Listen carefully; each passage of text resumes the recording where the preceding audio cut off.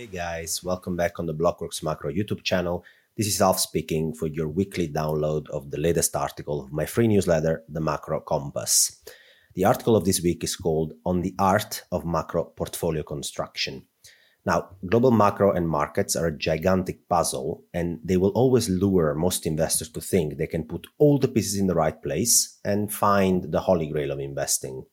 But as Socrates used to say, the only true wisdom is in knowing that you know nothing. Wow, this is a little bit exaggerated, I think, but it's just to prove my point. And the common trait of all the best investors and hedge fund managers that I know is not that they have a macro crystal ball, but that they can embrace and live by a principle for which they try to maximize their odds of success, of achieving good returns while taking a predictable amount of risk rather than being always 100% right the whole time, because that's not going to happen. Now, this is generally achieved by combining good macro skills with mastering the art of portfolio and trade construction. And I think there are basically at least three main things that people should care about when it comes to portfolio or trade construction to maximize your odds of success in this highly unpredictable thing that we call global macro investing. The first is you should build and rely upon an unbiased and data-driven macro model, but you shouldn't blindly trust it. The second thing is that you should find the market's weak spots.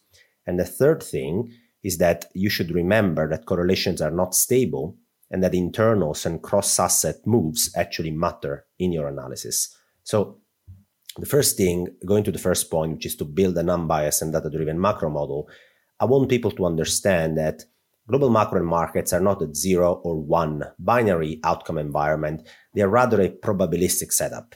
You have multiple potential outcomes, and there are odds that one of these outcomes could materialize over time. Then every investor has its own subjective probabilistic macro setup that needs to be weighted against market consensus. So how do I actually generate my own subjective probabilistic macro setup is via a data-driven macro model. But even after all the hard work I try to put behind that, I do not blindly rely on it solely for the investment decisions. Let's take an example. My own macro model, for instance, could be the Macro Compass. It's one of the many that I use. The Macro Compass uses forward-looking macro indicators like the credit impulse or more, and a proprietary gauge for the monetary policy stance against neutral. Now, real rates against R star, is the liquidity going up? Is it liquidity going down? Etc., etc. Together with putting together these two axes, basically the compass, I try to grasp my subjective base case macro environment where we currently sit in. Today, this would look like quadrant 4. So forward-looking macro indicators are pointing to a continued deceleration in economic activity, while the relative monetary policy stance chosen by central banks is pretty tight compared to neutral. When you're in quadrant 4, it's the worst possible setup for risk-adjusted and inflation-adjusted returns across asset classes. Basically, nothing works. Economic growth decelerates, central banks keep monetary policy tighter than equilibrium levels. So you should basically own very little assets, actually actively try to short as much as possible. Yet, I am overweight long end bonds in my portfolio, and I am not just indiscriminately short everything in the tactical portfolio I run.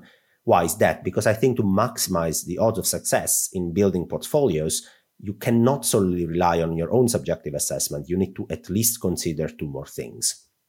The first is that this is a relative, not an absolute exercise. So you should find your opponent's weak spots, which is basically the market's weak spots. You should aim to find the best risk-reward setups in the relative differences between what the market is pricing in and what your assessment suggests it's a highly likely outcome.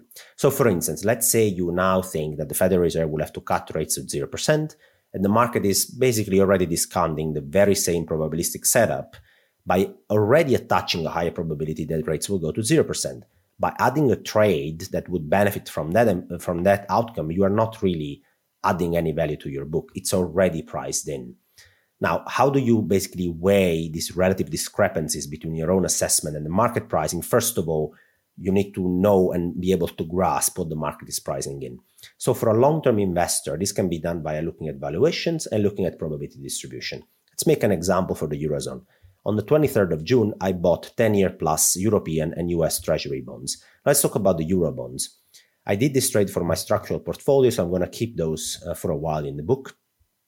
And why I did that is, as the chart shows, the ECB deposit rates, which the market was pricing in 1 year, in 2 year, in 3 year, up until 15 years from now, were much, much above restrictive territory, which is basically above my estimate of neutral interest rates. And the market was pricing the ECB to keep these rates there for more than a decade to come, although the economy is already weakening very hard. So even if I account for an error band in my estimate of what the neutral rate is, there is quite a large discrepancy from a valuation perspective, let's say. That makes me prone to look at this potential investment for my structural portfolio, despite the macro compass wouldn't be suggesting immediately this is the best setup to have bonds. So as you can see, it's always a nuanced approach, not just a mechanical decision making. Another way to think about it would be to look at probability distributions. If you can find a very distorted one and you can anticipate how and when markets are going to try and normalize that, you actually have an edge. So I actually put here the payoff of a digital option on Canadian dollar against Japanese yen for 1 year. It's not really complicated. If you bear with me for a second, I can explain what I mean. So this option requires you to pay the premium you see there of almost 80,000 Canadian dollar upfront to get the final payoff that you also can see in the screen there, which is $1 million Canadian dollar. If the Canadian dollar drops against the Japanese yen by 20% or more, and you can see that 20% out of the money forward there, and hence it trades basically below 80 against the Japanese, 80.5 against the Japanese yen. Today it's almost at 105 in 1 year from now. So you either lose your premium of 80,000 Canadian dollar, or you actually make 1 million Canadian dollar in 1 year from now. Now, the strike has been chosen to be 20% out of the money because that's roughly a 2 standard deviation move, which is a 2.5% probability, theoretical probability that this happens. Now, given that you pay 80,000 Canadian dollar upfront and your final potential payoff is worth 1 million Canadian dollar, you are looking at a roughly 8% market implied probability priced in. Now, basically, your question is, what is your subjective probability? Once you assessed what is the market implied probability, the market implied scenario and valuation going forward, you should be able to compare that to your subjective probability. And in this case, my probability is in the double digit area for Canadian dollar to weaken by a large extent against the Japanese yen in 1 year from now or over the next 1 year. That's the reason why I shorted the Canadian dollar against the Japanese yen and also the Australian dollar against the Japanese yen. The very reason, the underlying reason behind this macro trade is that the Canadian private sector is more indebted than the Japanese private sector was at the peak of the real estate bubble in the 90s. So we are looking at the time where the Imperial Palace of Tokyo was worth more than the entire state of California. Now, at the same time, the Bank of Canada is actually tightening monetary policy, as every other central bank almost around the world, to tame inflation. And I think this process will compound the pain for a highly leveraged economy. There are already some signs of a slowdown in the Canadian housing market, indeed. And on the other hand, as global economies slow down and yield differentials maybe close a little bit, I expect some money to marginally flow towards safe haven currencies, more stable currencies like the Japanese yen. So I don't know exactly whether the Canadian dollar will weaken by 20% or more against the Japanese yen. But I know that this probability distribution, my subjective probability distribution against the market pricing probability distribution, could perhaps adjust over the next year. And I could benefit from having this trade on, even though the final payoff doesn't come through, because as markets adjust their probability distribution towards mine, I could try to monetize this trade. Now, the third thing to remember is that when you structure a portfolio or a trade, correlations are not always stable. You cannot rely every time on history to assume the correlations will be stable. And also you have to remember that internals of the stock market, of cross-asset correlations, they are very important to take investment decisions. Now, the true holy grail of investing is to find assets that are poorly correlated. You can add them to your portfolio. Perhaps they even add returns, but there is one problem. Correlations are not always stable. This chart shows the 90 days rolling correlation between long-end bonds in the US and the Standard & Poor's 500, so TLT and SPX. And as you can see, over the last basically 20 years, there has been generally a negative correlation between bonds and stocks. The most observed, the median correlation was negative 0.52, pretty healthy negative correlation. But you can also see from this chart that correlation can quickly become unstable. Recently, for instance, they've turned positive in a couple of instances because central banks won't and can't ease policy right now and make actually bonds rally faster during market drawdowns because of high and persistent inflation.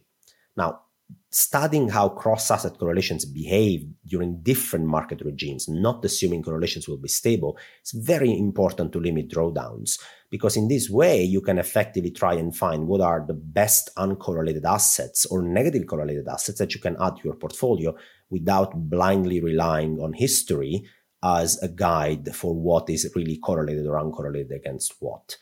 Now, the other thing you might be interested in, especially if you're running a more tactical portfolio, is to compare the recent volatility adjusted moves across asset classes with what the theoretical behavior of this certain asset class should be in the macro regime we are in. One good example would be that last month, as you can see in this equity volatility adjusted market dashboard I built, it looks at different equity sectors, equity factors, equity styles, and volatilities and jurisdictions from all over the world. Last month, the sectors of the stock market which delivered very solid volatility adjusted returns, so the ones where you see the darkest green colored moves basically, were US industrial, US retail, and emerging market countries like Turkey. The laggards were staples and healthcare, where you see, yes, the market went up, but the color code is a very light green, which tends to say that the move in volatility adjusted terms was pretty small. So the darker the color, the more intense in volatility adjusted terms was the move, right? And you can see that the laggards there are the most safe and defensive sectors of the stock market. The leaders in this rally were the most cyclical, risk aggressive sectors of the stock market. Now, when you look at this stock market internals move, when you look at cross-asset moves, this is valuable information when building a portfolio, especially a tactical one, because you can ask yourself, together with all the questions and all the main 3 points we analyzed so far, does this fit in your macro picture? If not, maybe there is a good risk-reward tactical opportunity out there, right? So the conclusion of this article is that mastering the art of macro portfolio construction, first of all, requires you to live and abide by the principle for which the true wisdom is that you don't know. Global macro investing is a giant puzzle. There is a lot of uncertainty out there, but we can increase and maximize the odds of success by looking at least at these 3 things. You should build and rely on unbiased and data-driven macro models, but you shouldn't blindly trust them for investment decisions. You should also try to find the market's weak spots. So basically, by looking at valuations, by looking at what's priced in, by looking at probability distributions, you can understand whether your subjective assessment is really different from the market and try then to analyze whether there is an investment opportunity out there. When it comes to strategic portfolio asset allocation, correlations are very important. So you should keep in mind that those are not stable. And you should keep in mind that you can find a lot of information when you look at cross-asset moves and when you look at the internals of the stock market.